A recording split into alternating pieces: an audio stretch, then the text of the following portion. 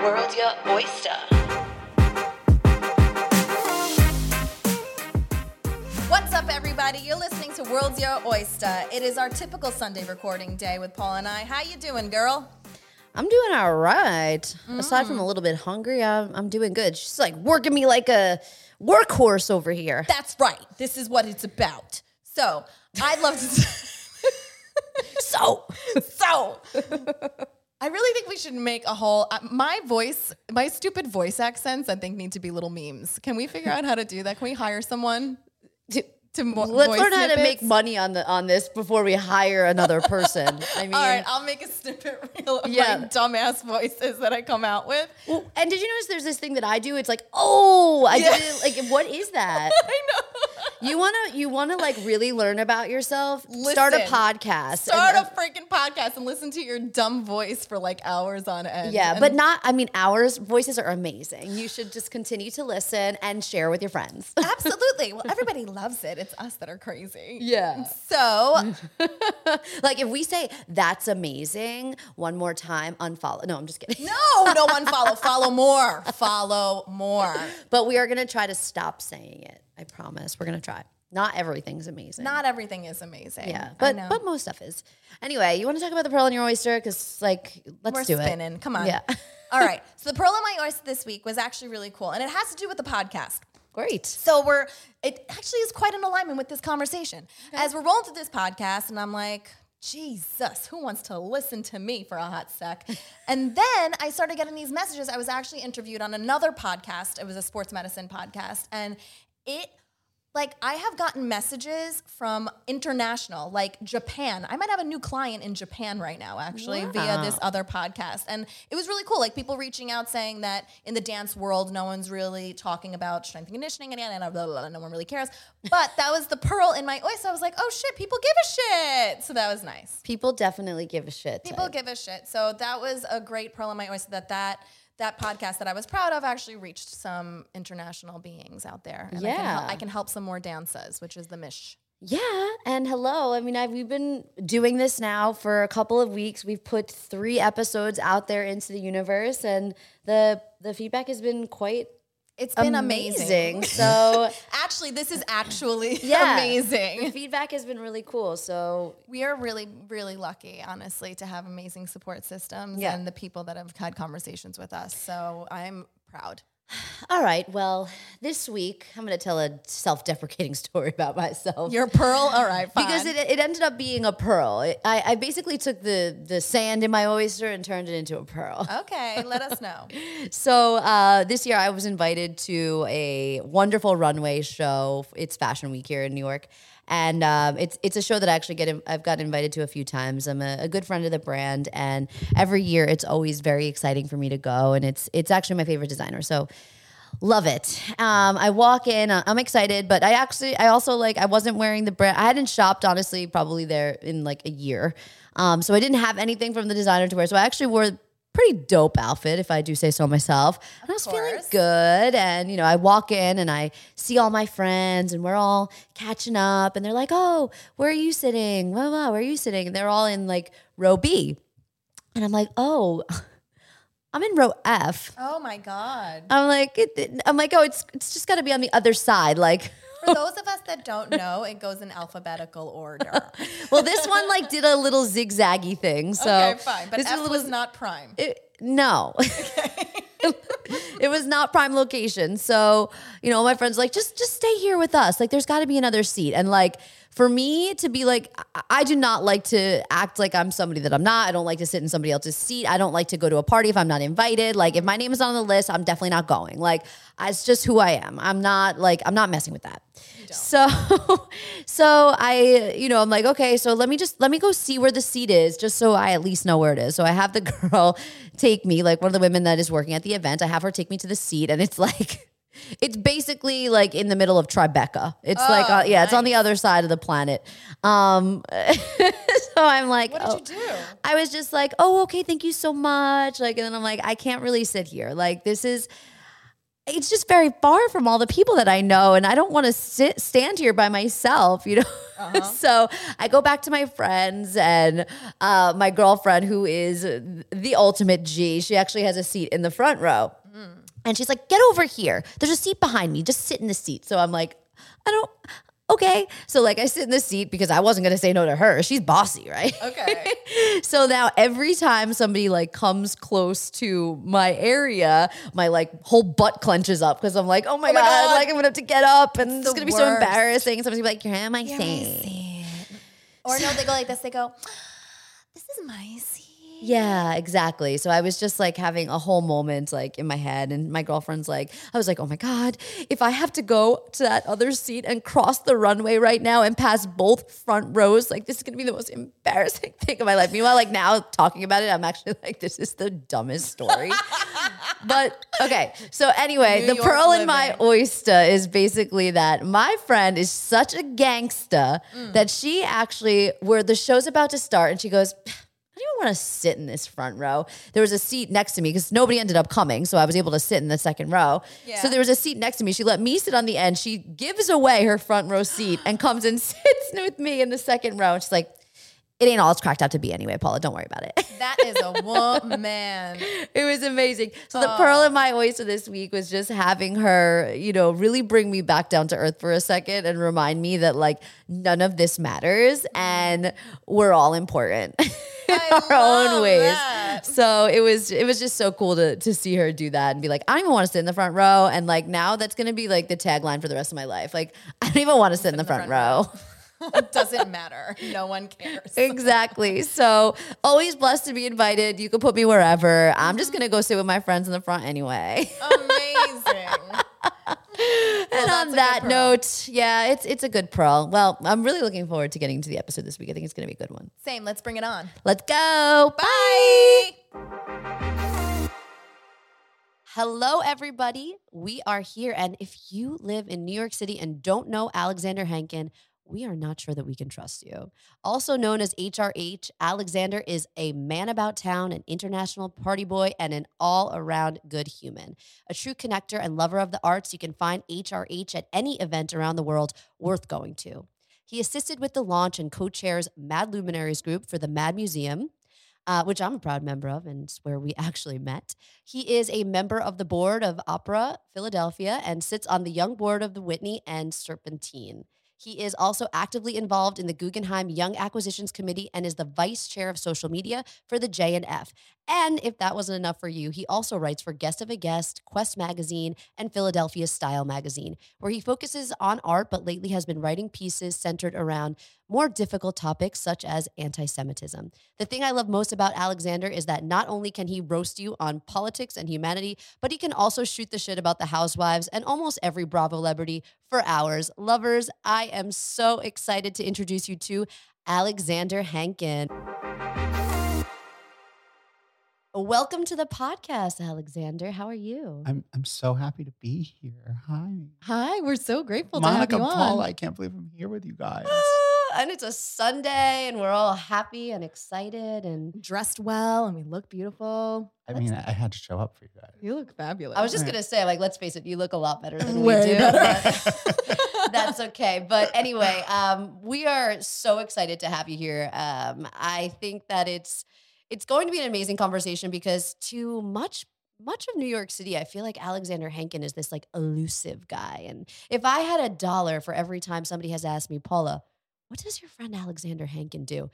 I would be a rich girl. I might even be able to sit on the board at some of these, institutions. So myself included after I first met you. yeah, he's a mystery. He's the international man of mystery. So, I would love to kind of start at the beginning, and I would love to, because I actually don't really know. I would love to know, where you grew up, how you got into the arts, at what point you moved into New York City, and most important, what is it that you do on a day-to-day basis with your family? Because I know you do work in the family business, so run us through everything. Oh my God, you're really having me pull back the velvet curtain as it is, right? I'm now not, people are going to actually know what I do. Well, good thing this is going to be one of the first episodes, so we probably won't have that many Oh, listeners. okay, great. No, everyone better listen to this. Everybody better listen. So present yourself, darling. So I'm Alexander Mason Hankin, and I hail from a little village called Irwina, Pennsylvania. I think the population's like 1,500 people now. Wow. Wait, so how many people did you go to high school with? Well, I went to private school, so it was like Different. Of course you did. 120 in my graduating class. Okay. Oh, wait, that's still very small. Yeah, Yes. no. I mean, it was the oldest non-sectarian school in the country, non-religious. Oh, wow. Got it. But that was like an hour away. Okay. Is it a boarding school? No, it was a day school, but Got it. they were all anti-Semitic. Oh, amazing. So you had early training. So we're gonna have a common thread. Shout out to Germantown Academy. There we go. So you grew up in this small town, and then So I grew up in Bucks County, but most weekends we actually came into Manhattan. My mom was, my parents are big lovers of the arts, so we went either the theater or museums. When I was like really younger, we always like did once a month. We went to the Plaza or the Carlisle, and I think there was a point where I saw every play that was on Broadway, especially in high school. Like my mom, every weekend we would see very cool. something on Saturday. But my parents were really big, philanthropists. And in Bucks County, there's this museum, the Michener Museum of Art, and my parents helped to establish that museum. And it has a really great collection of Bucks County Impressionist art, which is beautiful landscapes and the bridges and snowfalls. My parents have this amazing collection in our home, and I think it's really because of them that I got so involved in the arts. I mean, I know it's because of them. I don't even think. I took one art history class in college, which I think most people would be surprised to know. And then I went to GW. I studied, double majored in political science and history. And then I went to Rutgers for law school. And then I started working with my dad in 2013. And my sister had already been in the business. My family business is real estate development. We mostly do industrial real estate, but we also have a single family home development in Bucks County and a townhouse development in Harrisburg. And then I was a little bored, so I got a legal master's in real estate development law a couple years ago. As people do, Yeah. when they're just a little bored. So my day-to-day is I do sort of the legal business operations side of our business. I write all of our leases. I review all of our contracts.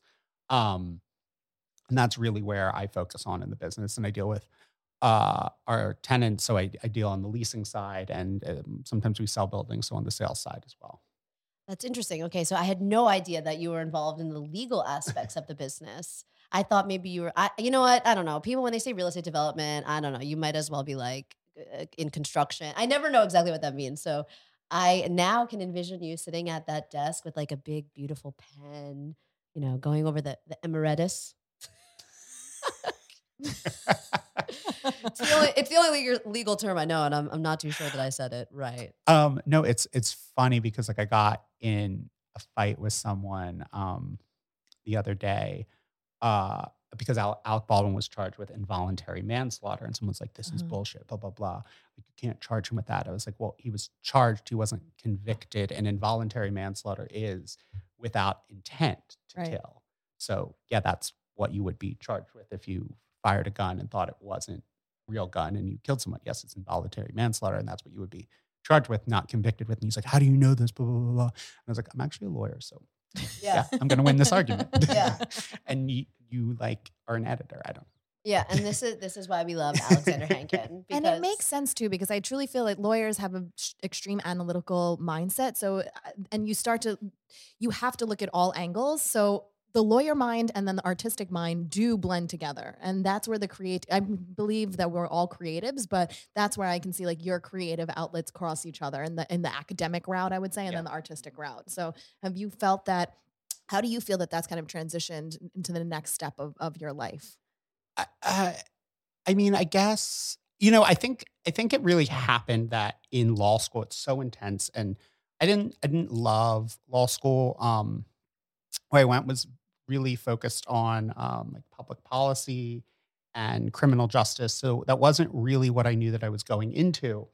So I really needed this look, it was looking for, a different type of community and and a creative outlet. And I first got involved with the Young Friends of the Philadelphia Museum of Art.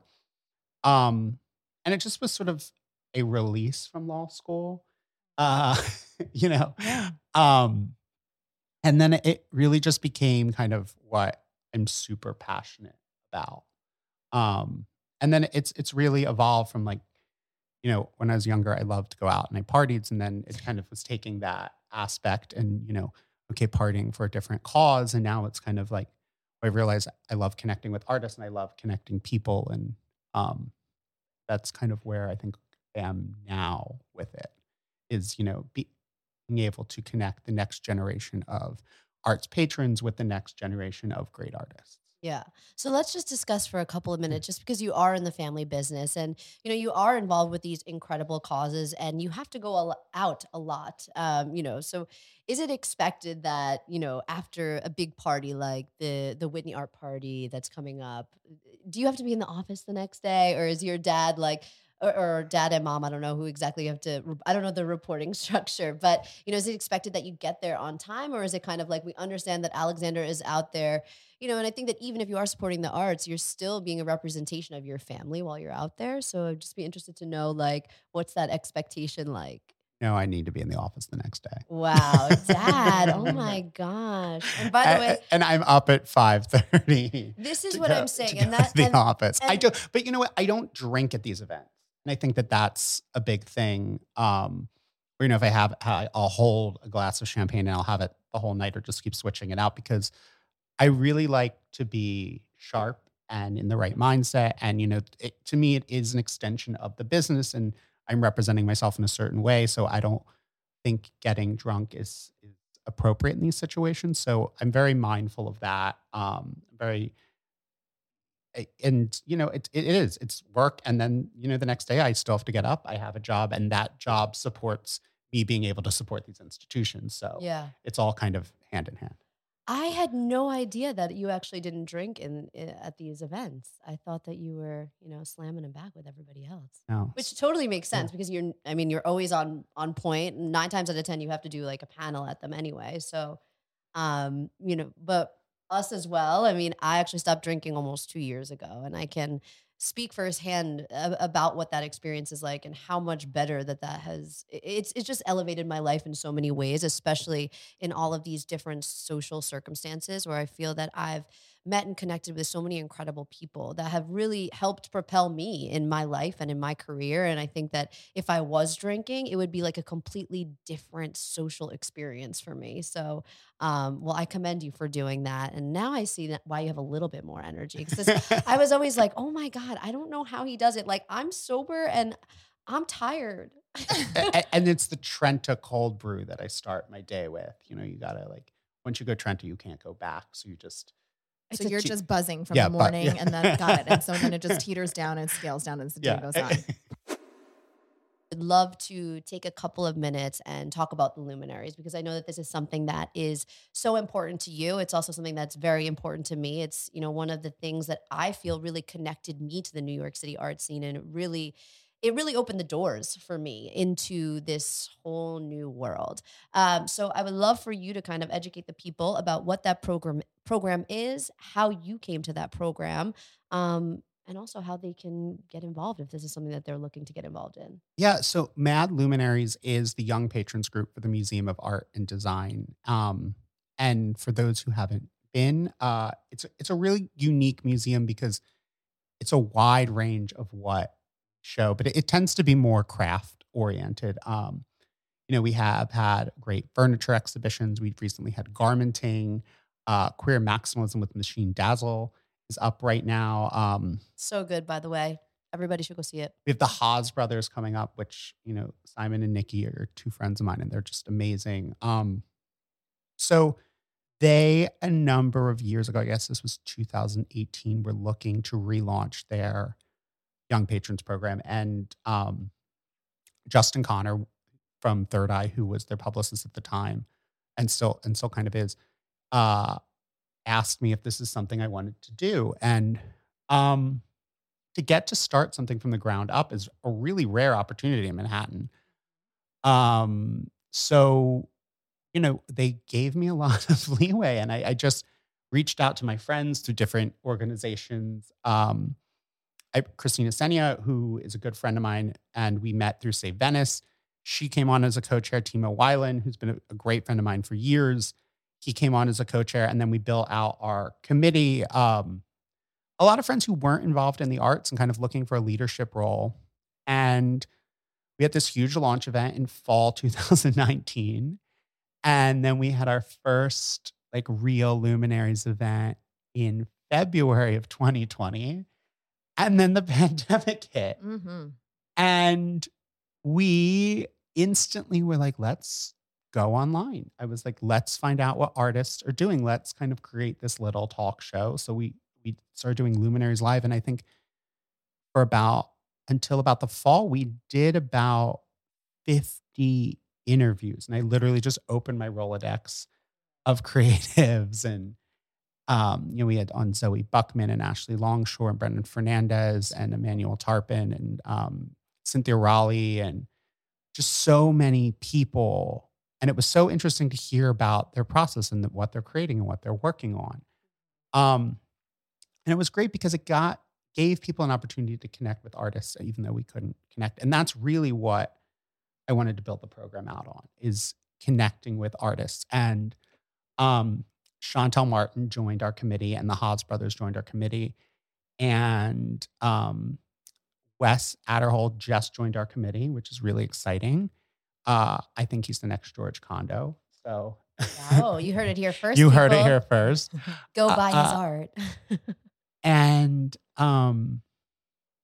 yeah, it's just, I wanted to create something special. And I mean, you've been to our events. It's not just, okay, here's a tour of the exhibition. That's part of it, because being at the patron level, you get access to those things. But our programming is so centered on interacting with artists. Yeah, which is something that's so special, and it's very unique. And I found that somebody who kind of emerged into this world a little bit later in life, it all felt very approachable. And everybody that is a part of this organization, I feel like, is just incredibly down to earth and makes art feel like it's something that is attainable and everybody should definitely support. All right. Well, let's move into kind of social media, because I feel like this has also become a big part of your life, and you have quite a big following. So, would love to know, when that started for you, and why do you think people are so interested in tuning into your life? I I think because I walk that line well of self-deprecation and being obnoxious. So I'm in on the joke, right? Very self-aware. Like I'm very self-aware, and like sometimes I like put something out there and I'm like, ha ha, ha, slam my phone down. Like, I I'm very self-aware, and I think people are a bit just confused by me. Think I keep people in a state of, what is it called? Like hyper realization, where it's like just chaos. I'm like, Well, like I said, you're like a big mystery to Yeah. everybody. Right. They're like, "Who is this mysterious man?" so Like, he no, puts it all out there for the most part. I put a very, people are like, well, I don't ever see you working. And I was like, well, I'm not gonna, like, I don't have time to, like, hey, I'm doing a contract. And it's also like, no, that's like confidential stuff. I'm not putting that on Instagram. No one wants to see that. No one And wants no to one see wants to it. see that. My office is like a chaotic mess of papers, and Right. that's not interesting.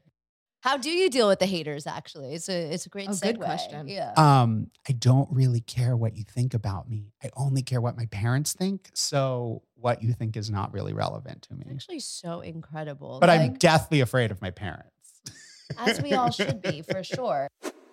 So let's, I also want to talk a little bit about the way that you use your platform, because I think that the way that you use your platform is actually quite beautiful. Aside from the funny things that you put out there, you do also use your time to speak up about things that are important to you and things that, might be taboo. And, when did you decide to start using your platform in that way?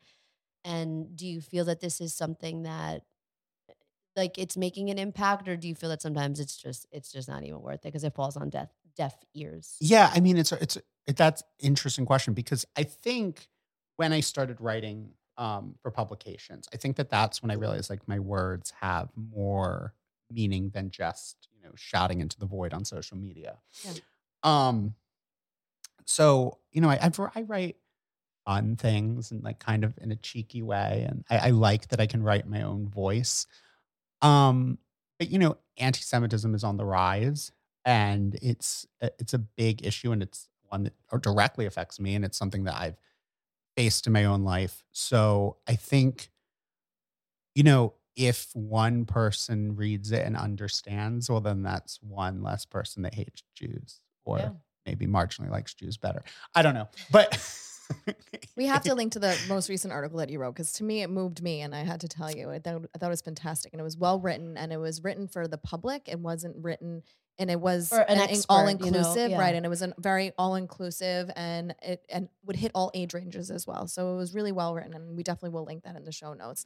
And for you, do you feel like was that one of the first pieces that you wrote for the public that was a little bit more intense, or that was more close to home and not pop culture, or had you kind of started to transition to that before? I mean, I've definitely spoken that, but in like a Jewish realm. And I think that it was in that week with like Kanye West, and then he went to Mar-a-Lago, and everyone was screaming about this and that.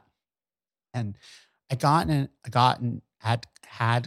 in a fight the night before with a friend who was like not Jewish and trying to make it about all these things, and then was like, and go out and vote. And I was like, this has nothing, like, don't use like my struggle for like a voting campaign, because it's like, Right.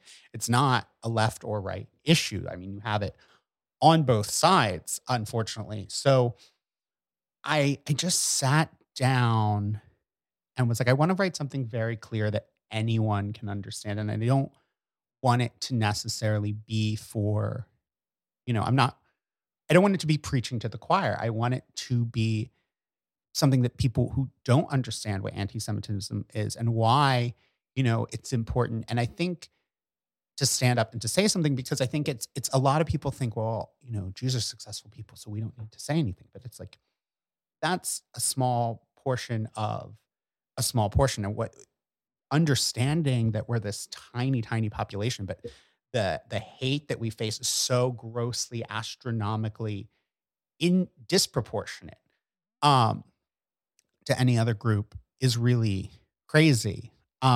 And to know that it's not going on in rural America, it's going on very much in cities like New York and London and LA.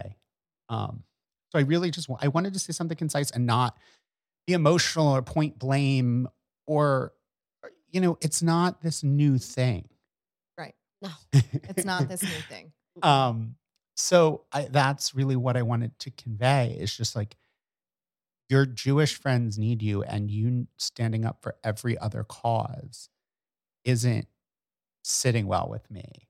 Well, thank you for being a change in the world. So not only can you go to Alexander's page for like caviar, champagne, fashion, art, but you're also you're gonna get schooled. You're gonna learn a little bit. So we love you for that. But I just want to say Yeah. what I don't always share is like my love of fast food. I am a garbage person at heart. So it's like caviar and a Big Mac. No, you don't. Oh my God. That's fabulous. My mom only fed us McDonald's for like, she's going to kill me for saying this. Only fed us McDonald's for like the first 5 years because she would just like feed us anything just to shut us up. What's your order? Yeah. Like I love a Big Mac. Got it. I don't even know that I've had. What's a your Big order? Mac. We roll up to the window. Yeah, yeah, I yeah. mean, and like say, boom. I think a Big Mac's number one. I think it is number one. So it's a number one Diet Coke and fries. Like that's like what I want. Got it. Oh my God. I love a Diet Coke. I will say. I love a Diet Coke from fast food restaurant with like the ice, the whole thing. Well, they have better carbonation. Yeah. I actually have a question for you. Like, as far as manifestation goes, I love to hear the story of something that you set your eyes on so long ago, or even in a short period of time, and then achieving that and what it felt like actually coming to fruition. If you have one like pop story you can tell us about. Oh, I mean, I guess like it's kind of like a global me story. I mean, I love I that. always wanted to live in New York and live like, like wanted to have like this great life. And, it was like something so not my parents were like, what?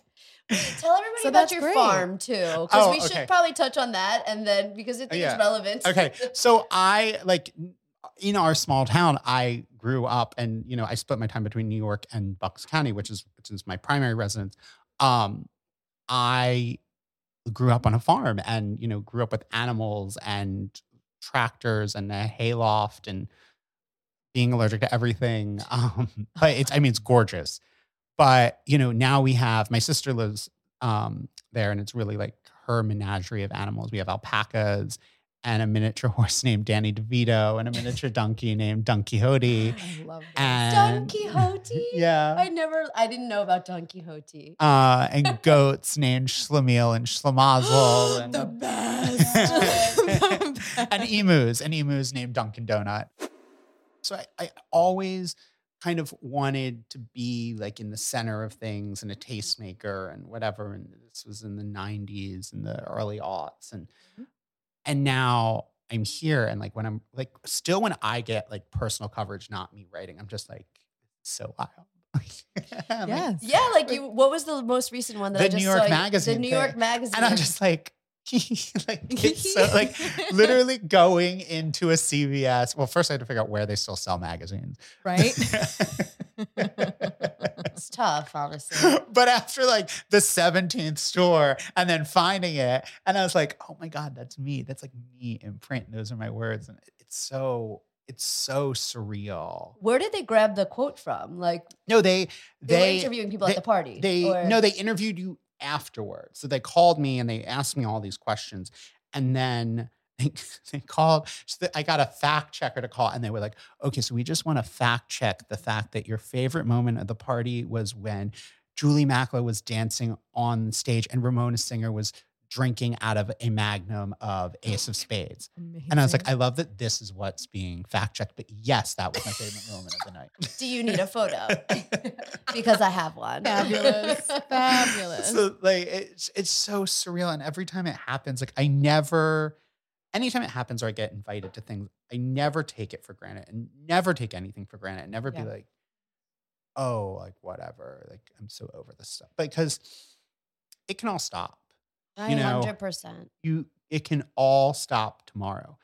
And if it did all stop tomorrow, like that would be fine. But I'd be like, wow, I had some great memories. No matter how many cool things I get invited to, like for me, I always still have the excitement of like, it's the first time. Yeah. Oh, Yeah. that's great. I think it's important for people to hear that because we can get bogged down in the day to day. I know. And it's just like, anytime I see like my photo in something, I get so excited. I'm just like, Oh, good. and I like call my mom and I'm just like, look. Oh my God. I Yes. love that. I do the same thing. I'm not going to lie. But no, I think that, and it's so beautiful. You said that so well. And I think that, all of us in New York we all get caught up in the rat race, and it is important to sometimes feel important. And I love that you still get excited and giddy over these things. So I'm manifesting for you to have more press coverage in 2023.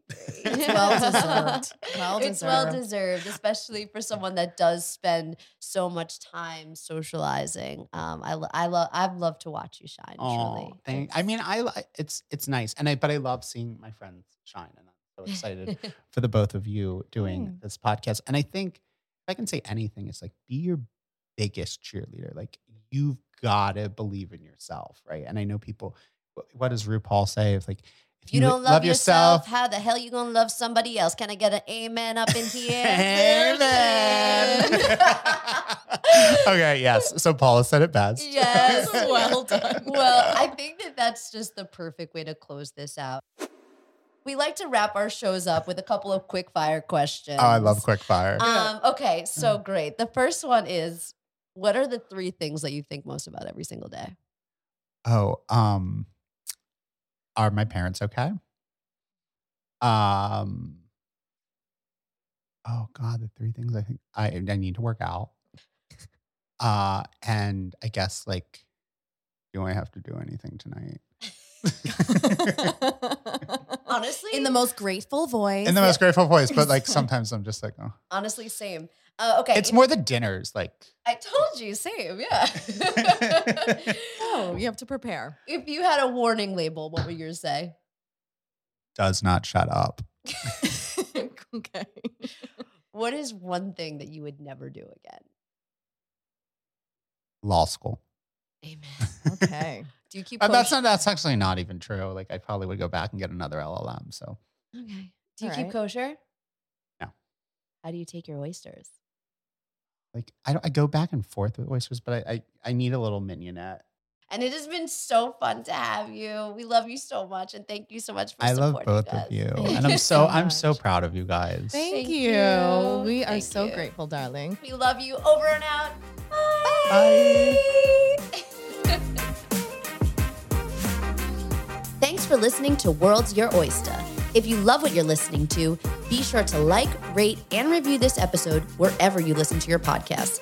And follow us on Instagram at World's Your Oyster. And share this episode with a friend. We'd really appreciate it. Bye-bye.